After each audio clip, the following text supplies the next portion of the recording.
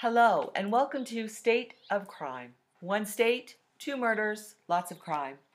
And we've been doing lots of ranting in our little break that we take between. We usually tape both episodes for the state at the same time.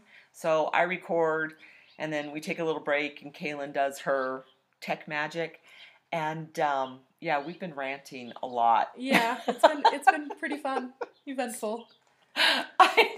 We've jumped topics so much. I know. It's like people getting arrested. Ooh, dogs. Ooh, shopping. Like, so many different things. Well, and also I told Kalynne I did something today that I've never done before with one of our murders, where I mentioned that The Frozen Ground was a movie that had been made, and so Kalynne was a little late arriving.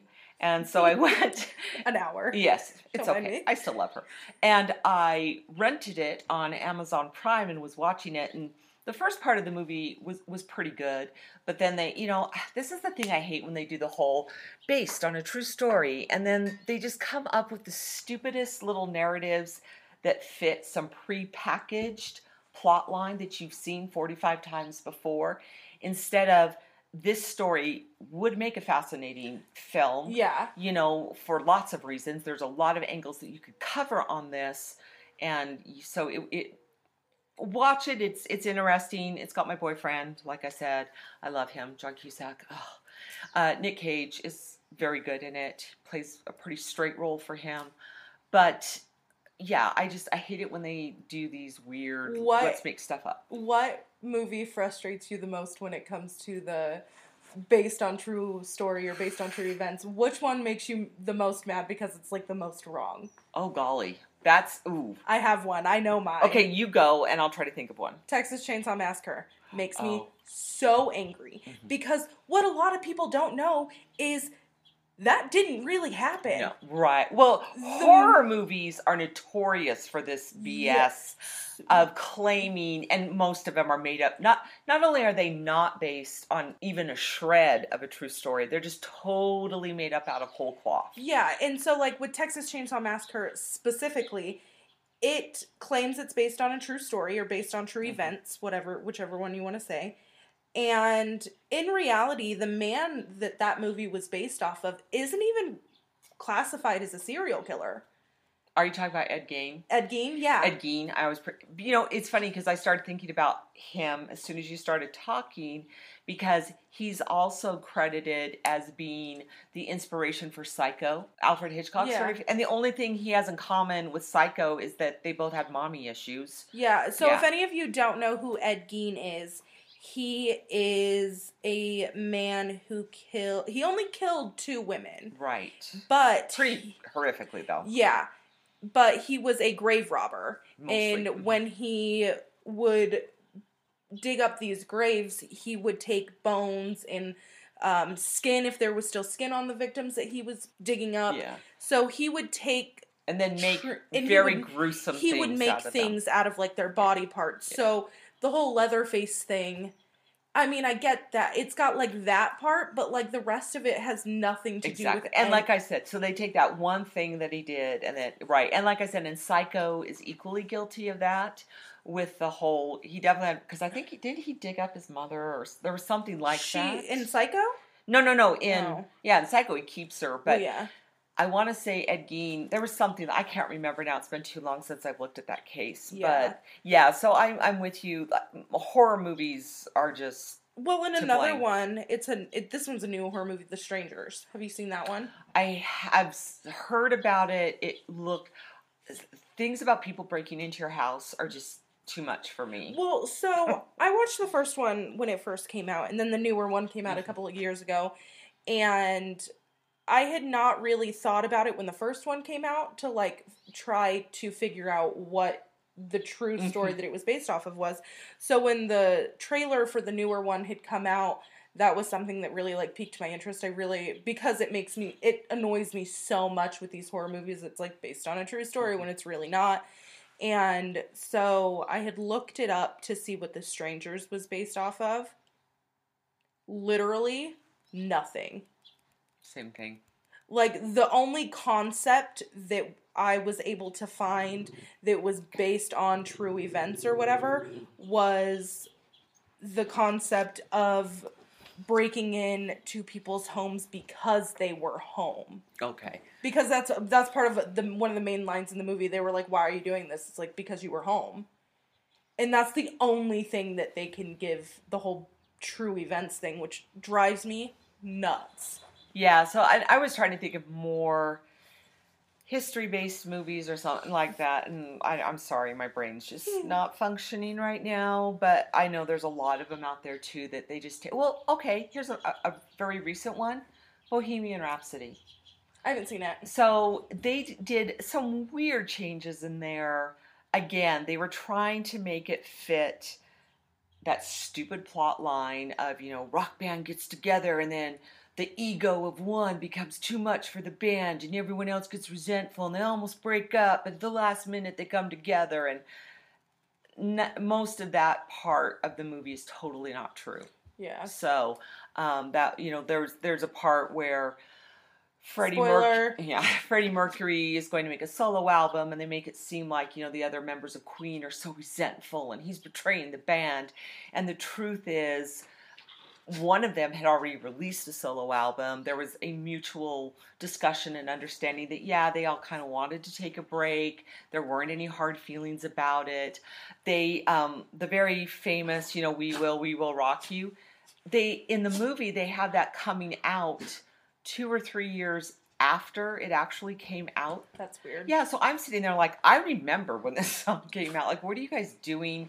Why? It doesn't, it just doesn't really make sense. But there you go. That was a recent one that irritated me. So at the beginning of last episode, yes, you were talking about your choices, you going through your process of picking a case. Right, trying to find women. Yes, because that's normally your thing, is the women in the historical. Yes. And we had a little argument ourselves because I talked about the one woman who was credited with having a victim, and it was a domestic abuse situation, so I felt like there wasn't a lot maybe to talk about there.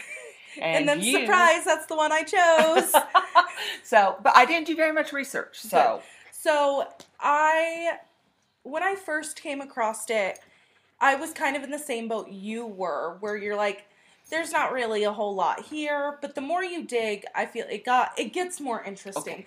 And it is, for the most part, a very cut and dry case, but the trial gets a little interesting. Okay. So, I also, like you, got a little loopy on this episode. Things aren't exactly in as much order as I would prefer them to be. But I went over this quite a few times trying to put things in the correct order. But because there's not a whole lot of backstory to it, because it is a fairly cut and dry case, it was kind of hard to piece everything together on when it happened. So, on the morning of October 10th, 2010, Lisa Donlon called 911, and she told them that she shot and killed her husband. Which, I mean, cool for just going right in for it, you know what I mean? Mm-hmm. And she shot him once in the head and 5 times in the back with a .45 caliber handgun while he slept. Wow. Now, what year was this again? 2010. Okay, so this is pretty recent. Yes. Because I was thinking, all right, especially with domestic violence cases, that's a fairly new thing. Yeah. That it has been recognized as having, like creating PTSD in victims and those sorts of things. So, all right, go ahead. Sorry. So she was claiming that it was a justified killing due to the domestic violence that she had endured. Lisa and her husband, Jason, got married on July 4th, 1985 in Greenville, South Carolina. So this was a long marriage. Yes. And in 2006 is the first reports that we have of issues in their marriage. Lisa filed a restraining order in 2006 against him, and that was kind of the starting point. And she had put in the paperwork that he had been very violent towards her and that he had gotten really angry when she told him that she wanted a divorce. Okay. And she said that when she told him she wanted a divorce, he packed his things, he told the kids bye, and left. Okay. And 20 minutes later, he came back with 2 loaded guns and was trying to force her to call the police because he wanted to commit suicide, but he didn't want to commit suicide. Oh, suicide by cop. He wanted to do suicide by cop. She said that she was afraid for her life, so she didn't notify the police or do a police report or anything like that, which, granted, he's got guns, and he was in the military. I did have 2 separate accounts of what branch he was in. One I read said that he served in the Marines, and one I read said he served in the Army National Guard. Okay. So, guns are he knows about guns. Well, it's also Alaska. I mean, Alaska's a lot like where we live. You know, people own guns, they use guns. Yeah. It's part of the lifestyle. So. Yeah. So, guns were like a big thing. He was trained in them, he knew about them, and with him being military, they're fairly readily accessible. Right. And this trajectory as well of her saying, I want a divorce, and him immediately flipping to, I'm going to kill myself, and maybe you. That speaks to me of long-term abuse. Yes. So, she ends up getting a temporary restraining order granted for her. Good. And just a couple of days after the temporary restraining order got granted, on November 8th, 2006, it is her husband, Jason, who files for divorce. All right. And he also sought full custody for all 3 of their children. They had 3 boys at this point. In 2010, all 3 of their boys were under the age of 15. Okay. So we don't really know anything about the children, which makes a lot of sense. They weren't really involved a whole lot with the case itself. Now, on November 13th, which is just a couple of days after he files for divorce, he calls the children's school numerous times to try to see if they're there, if they actually made it to school, which went against his restraining order. He was not allowed to be contacting the school in any way. So he ends up getting charged with 2 misdemeanor counts of violating a protective order, but that later was dropped. And about a month later, Jason goes back and he decides to stop filing for divorce, cancel all of the paperwork. He claims that they are reconciling, and he asks the judge to dismiss the case. Okay. So it was a power move. Yes. That was in 2006, and she shot and killed her husband in 2010. Oh, okay. And they married in 1985, you yes, said. So there's a lot going on. And it significantly gets worse as time goes on, as most domestic violence cases do. Well, and, and here's the thing, too, and we have to address this. So in domestic violence, the one thing people always say is, why didn't you leave? Oh, you are about to get real pissed off. The most dangerous time for a woman is when she attempts, or a man, I guess I should quantify, I'm sorry, I shouldn't leave this, but statistically, women are far more likely to be the victims of this. But the most dangerous time for a woman is when she tries to leave her abuser. Yes. That's when he's going to kill her, because that's when it's the whole, he's losing control, that is the ultimate act of control, and it gets bad. So yeah. I'm buckled in. So, the days prior to her killing her husband, this is all her own testimony from her trial, which seemed, I don't think I've ever realized how strange this is and how little this actually happens, with our perpetrator actually testifying at their own trial. Yeah, that's unusual. Not many people do it, but she testified at her own trial. Okay. And she said that at one point, in one of the days prior to her killing her husband, he had taken her and the kids out to the woods. He left the kids in the car and made her walk into the woods. Now, during this, when he got out of the car, she did try to lock him out, which we're assuming he may have had an extra key fob or did something, but he was able to get back into the car and drag her out of it. Why had she gone with him anyway? I don't know. Okay.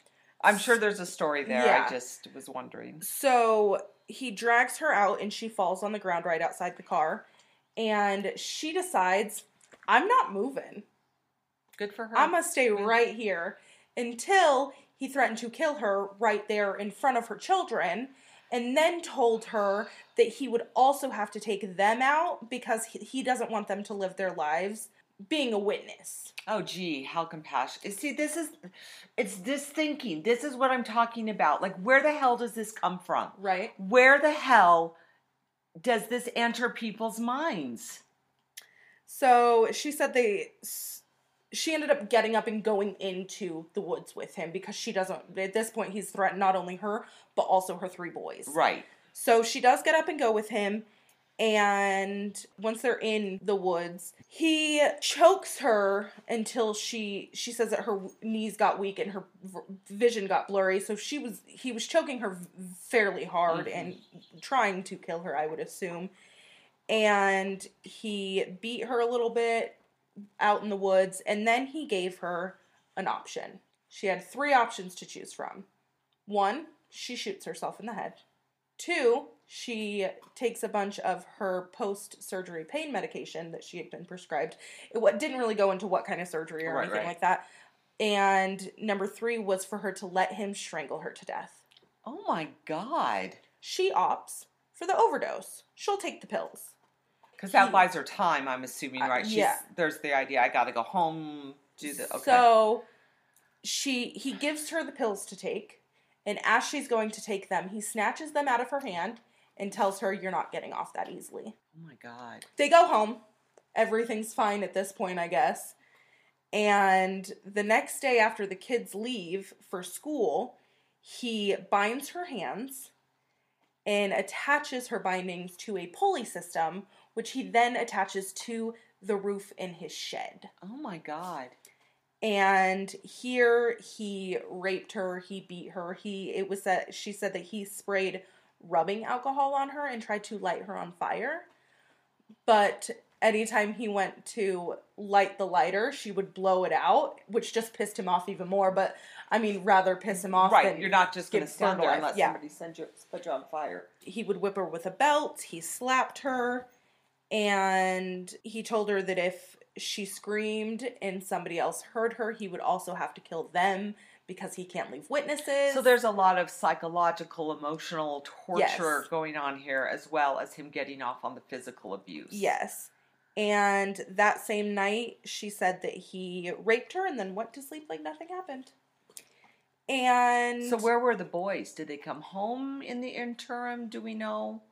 It doesn't really specify where the boys are at. It just said that, like, he bound her when they left, and at some point it does say that there were a couple of situations where the boys were present. And this whole argument that had started this extreme abuse the days before that she killed him was because he found text messages in her phone between her and one of her coworkers that she had been flirting with him, and it caused a fit of rage, and that's when he decided to, like, take her into the woods. So this was all in the days before she killed him, and it needs to be noted that in 2006, the same year that she had gotten the temporary restraining order, and when they had, like, kind of filed for divorce. Right. So in 2006, the same time that all of this happened, she tried to leave him. Okay. She took her and her boys and went to a women's shelter. So I don't really know much about women's shelters or, like, how they work or anything like that, but she did say that this specific one was for victims of domestic violence. It was supposed to be very private. She should have been safe here. Exactly. Well, and that's, I think, how they all are. I mean, you know what I mean? That's their purpose, is to shelter women and children. And I don't know if there's any out there for men who suffer from abuse and feel like they need to flee. But that's right. That's what they're supposed to do, is keep you safe. Well, that didn't happen because he found her and took them home. Oh, God. It does get kind of sticky because I usually am very much the kind of person who will kind of shove it down your throat. If you see something, say something. Right. Oh, me too. On anything. If you see something wrong happening, whether it's bullying in school, whether it's someone in a domestic abuse situation, if it's someone hurting other people, like if you see something, say something. Right. If you see something out of the normal, you see a child that doesn't look like, that looks like something's wrong or this child is being abused, say something. Because you not saying anything is just almost as bad in my eyes as the abuser or bully in that situation, because you know what's happening and you just kind of step back and you're like, whatever. I agree. Well, we talk about really horrific moments in history, and there's the, everybody likes to go to the Nazis, right? Something like 10% of the German population were members of the Nazi Party. The majority of what happened was people, like you said, standing by. Yeah. And it's very frustrating. And that is normally my thoughts. But I do understand that in a lot of domestic violence situations, that saying something, whether you are the person being abused or you are someone...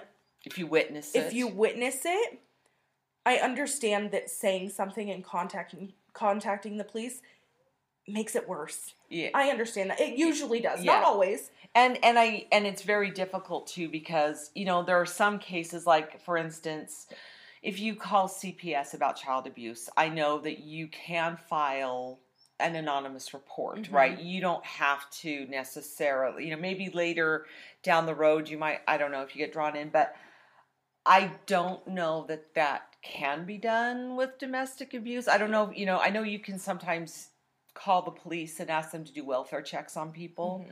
But yeah, just that might set off an abuser. Speaking of this whole see something, say something thing, if any of you want to make anonymous reports about anything happening and you don't want to contact your police, look up your local Crime Stoppers. Yes, that's a great because option. that is the best. I think that's going to be one of the best ways that you can actually remain anonymous and still get across what you need to get across. If you don't want to go straight to police, at least look up your local Crime Stoppers. That's a great suggestion. So I do understand that it can sometimes, and a lot of the time, make the abuse worse.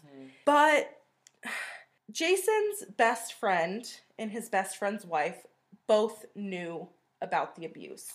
It's kind of messed up because his best friend and his best friend's wife both testified during her trial. Okay. For her? Yes. Okay. So Richard, his best friend, had gotten a voicemail a day or two before his murder, got a phone call, and he was left a voicemail because he didn't answer it.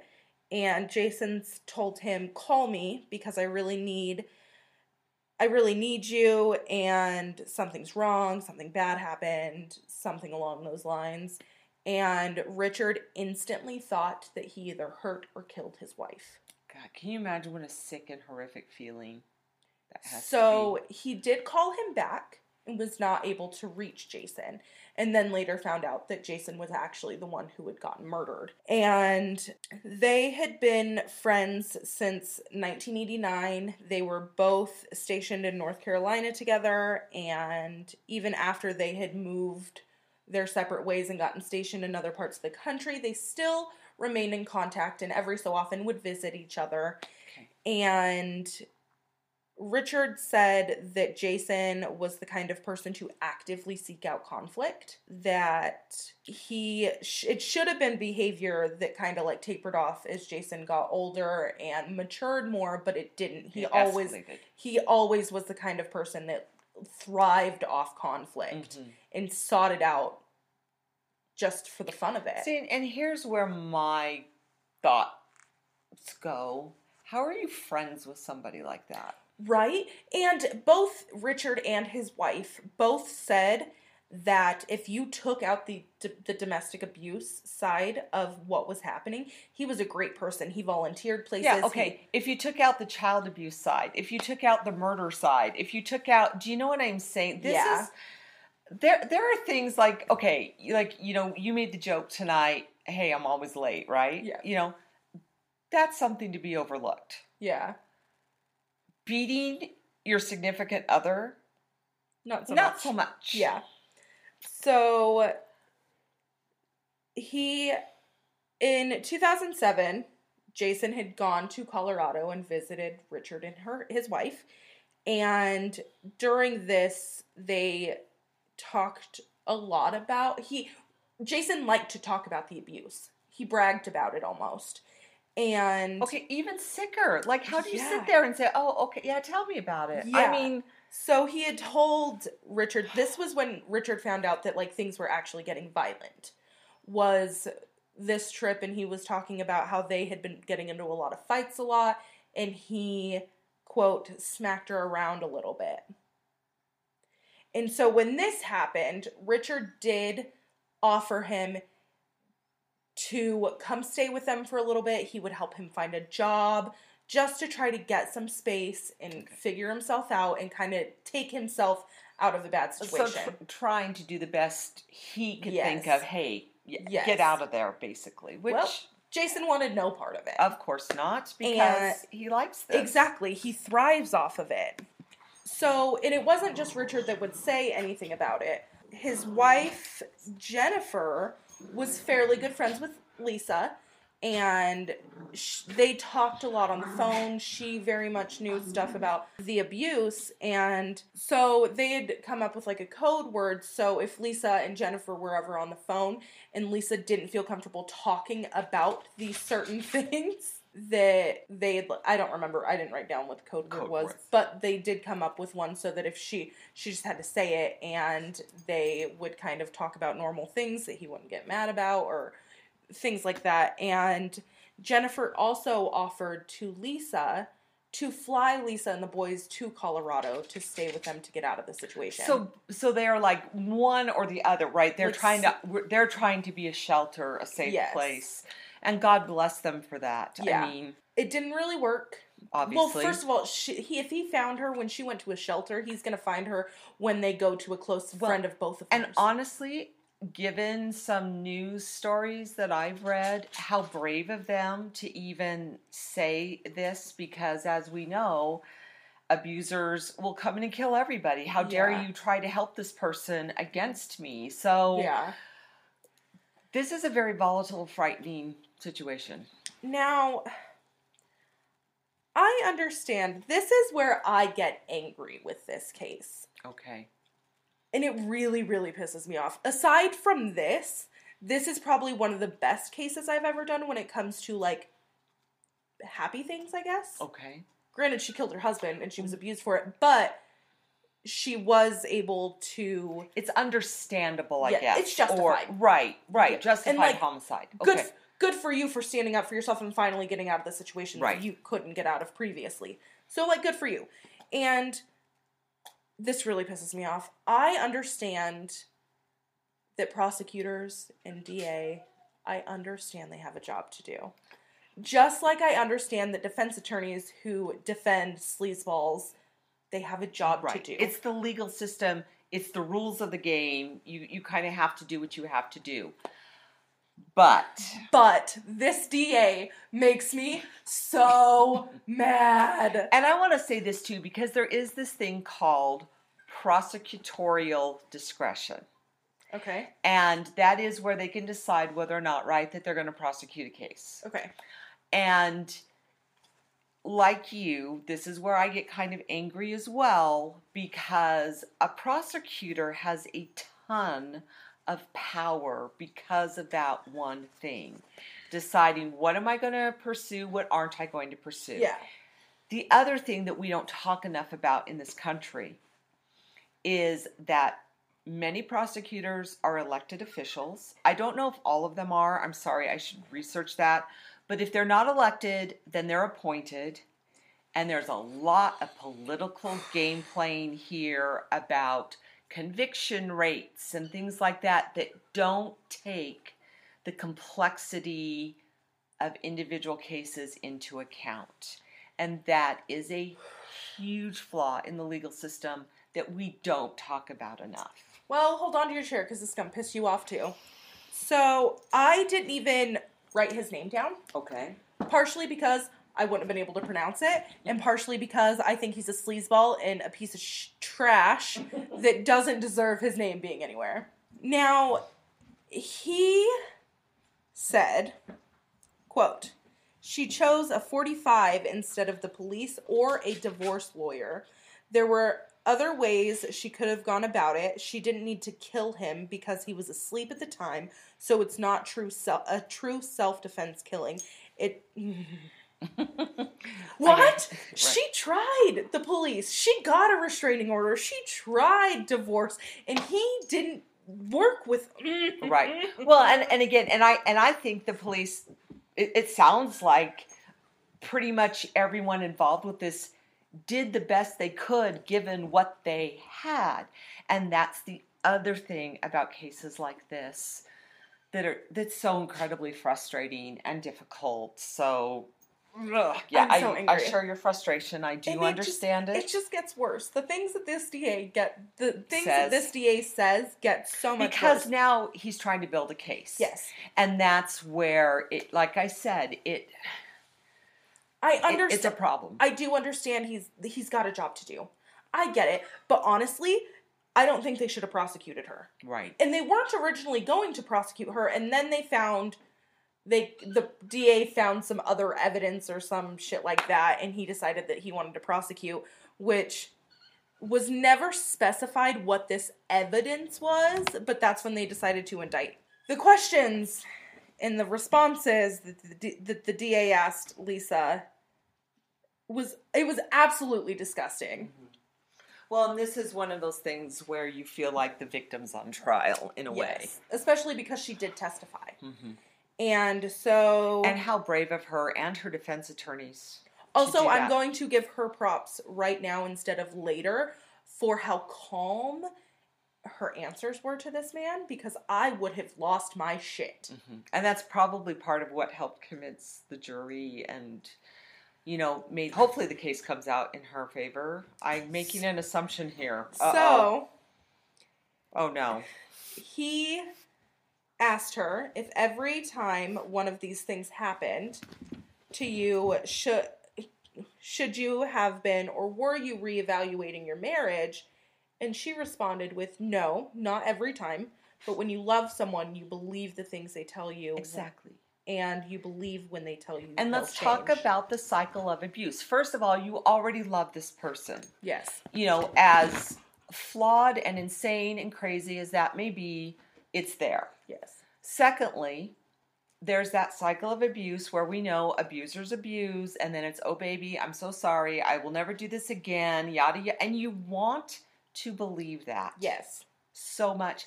And especially when you have children. So she also told the DA that Jason had told her that she had no chance of winning any sort of case against him, whether it be a domestic abuse case or the divorce in the custody battle.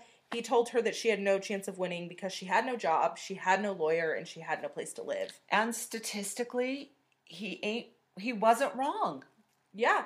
And the DA responded to that with, you chose domestic violence and rape and name-calling over divorce and some financial struggling.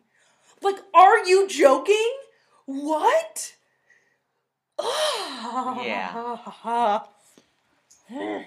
So he then went on to ask about things like whether or not she enjoyed the turbulence in their relationship, if both of them seemed to thrive off conflict, which we already discussed, that Jason very much just thrived on conflict. Right. And he then talked about a possible explanation for the torture that she had described in the days before her murder. No. And this is going to just be horrible. Yeah.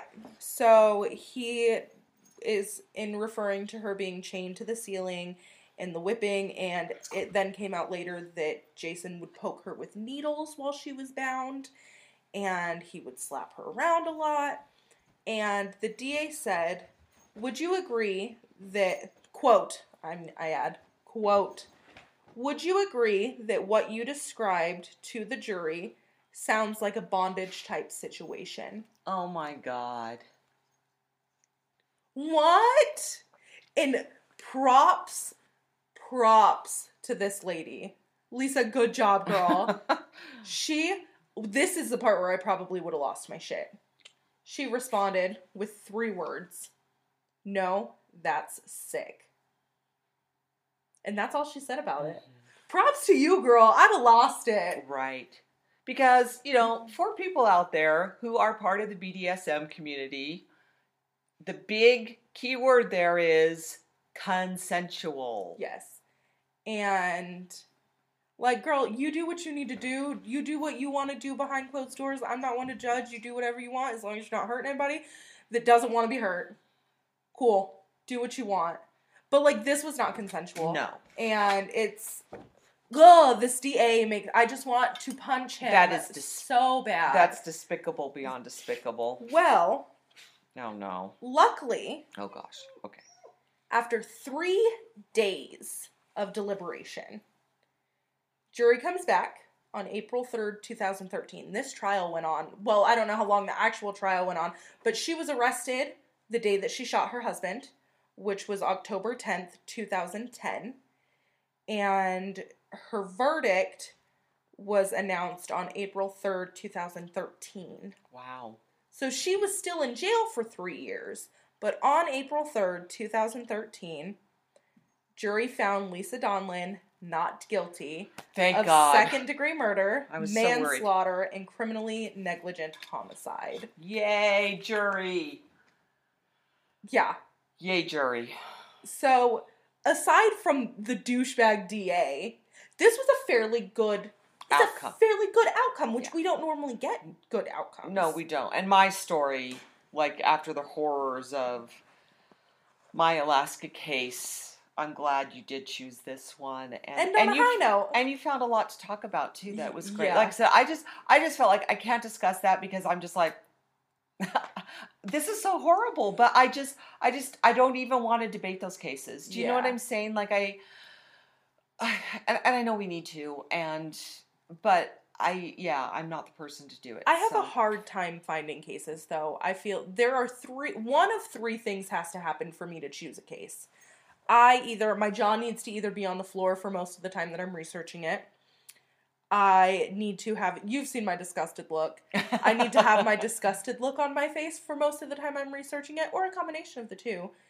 Or it has to be something that isn't known about. Right. Something that is something kind of far-fetched that is surprising to me and to our listeners especially. Yeah, and I that's the thing too. I've tried to pick cases that I thought many of our listeners probably hadn't already heard a whole lot about. That was kind of my idea. Except for this one, but yeah, that was kind of my idea when we had started the podcast, was to kind of try to choose more small town cases or cases that haven't been widely put out in the media. Yeah.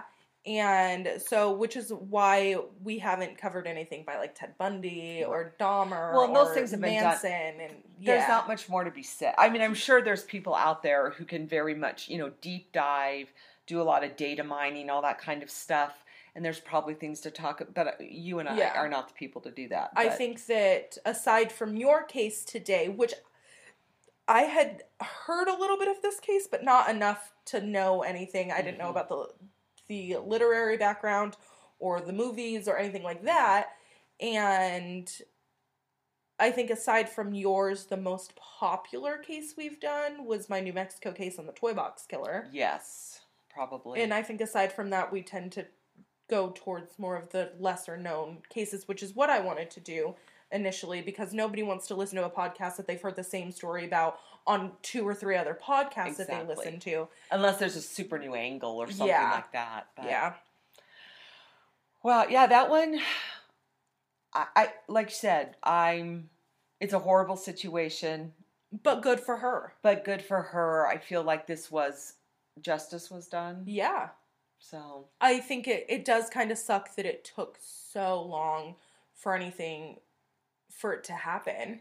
And as difficult as it is, if you are the victim of domestic abuse, or if you know somebody who is, do reach out to somebody that you can trust. There are a number, beauty salons have started making sure that they post domestic abuse hotline numbers. There have been a lot of great initiatives. And that's just it. If you feel like you can't go to the police, if you feel like you don't have anyone to turn to that you know personally, call a domestic abuse hotline. They have resources that you don't know about, that we don't know about. There's help out there. Don't suffer in silence. As much as we've talked about how dangerous the situation can be, we say that to let victims know we understand how difficult it is. We understand it's a hard thing to do, but there is help out there. It might take a while to find it. It's a tough path.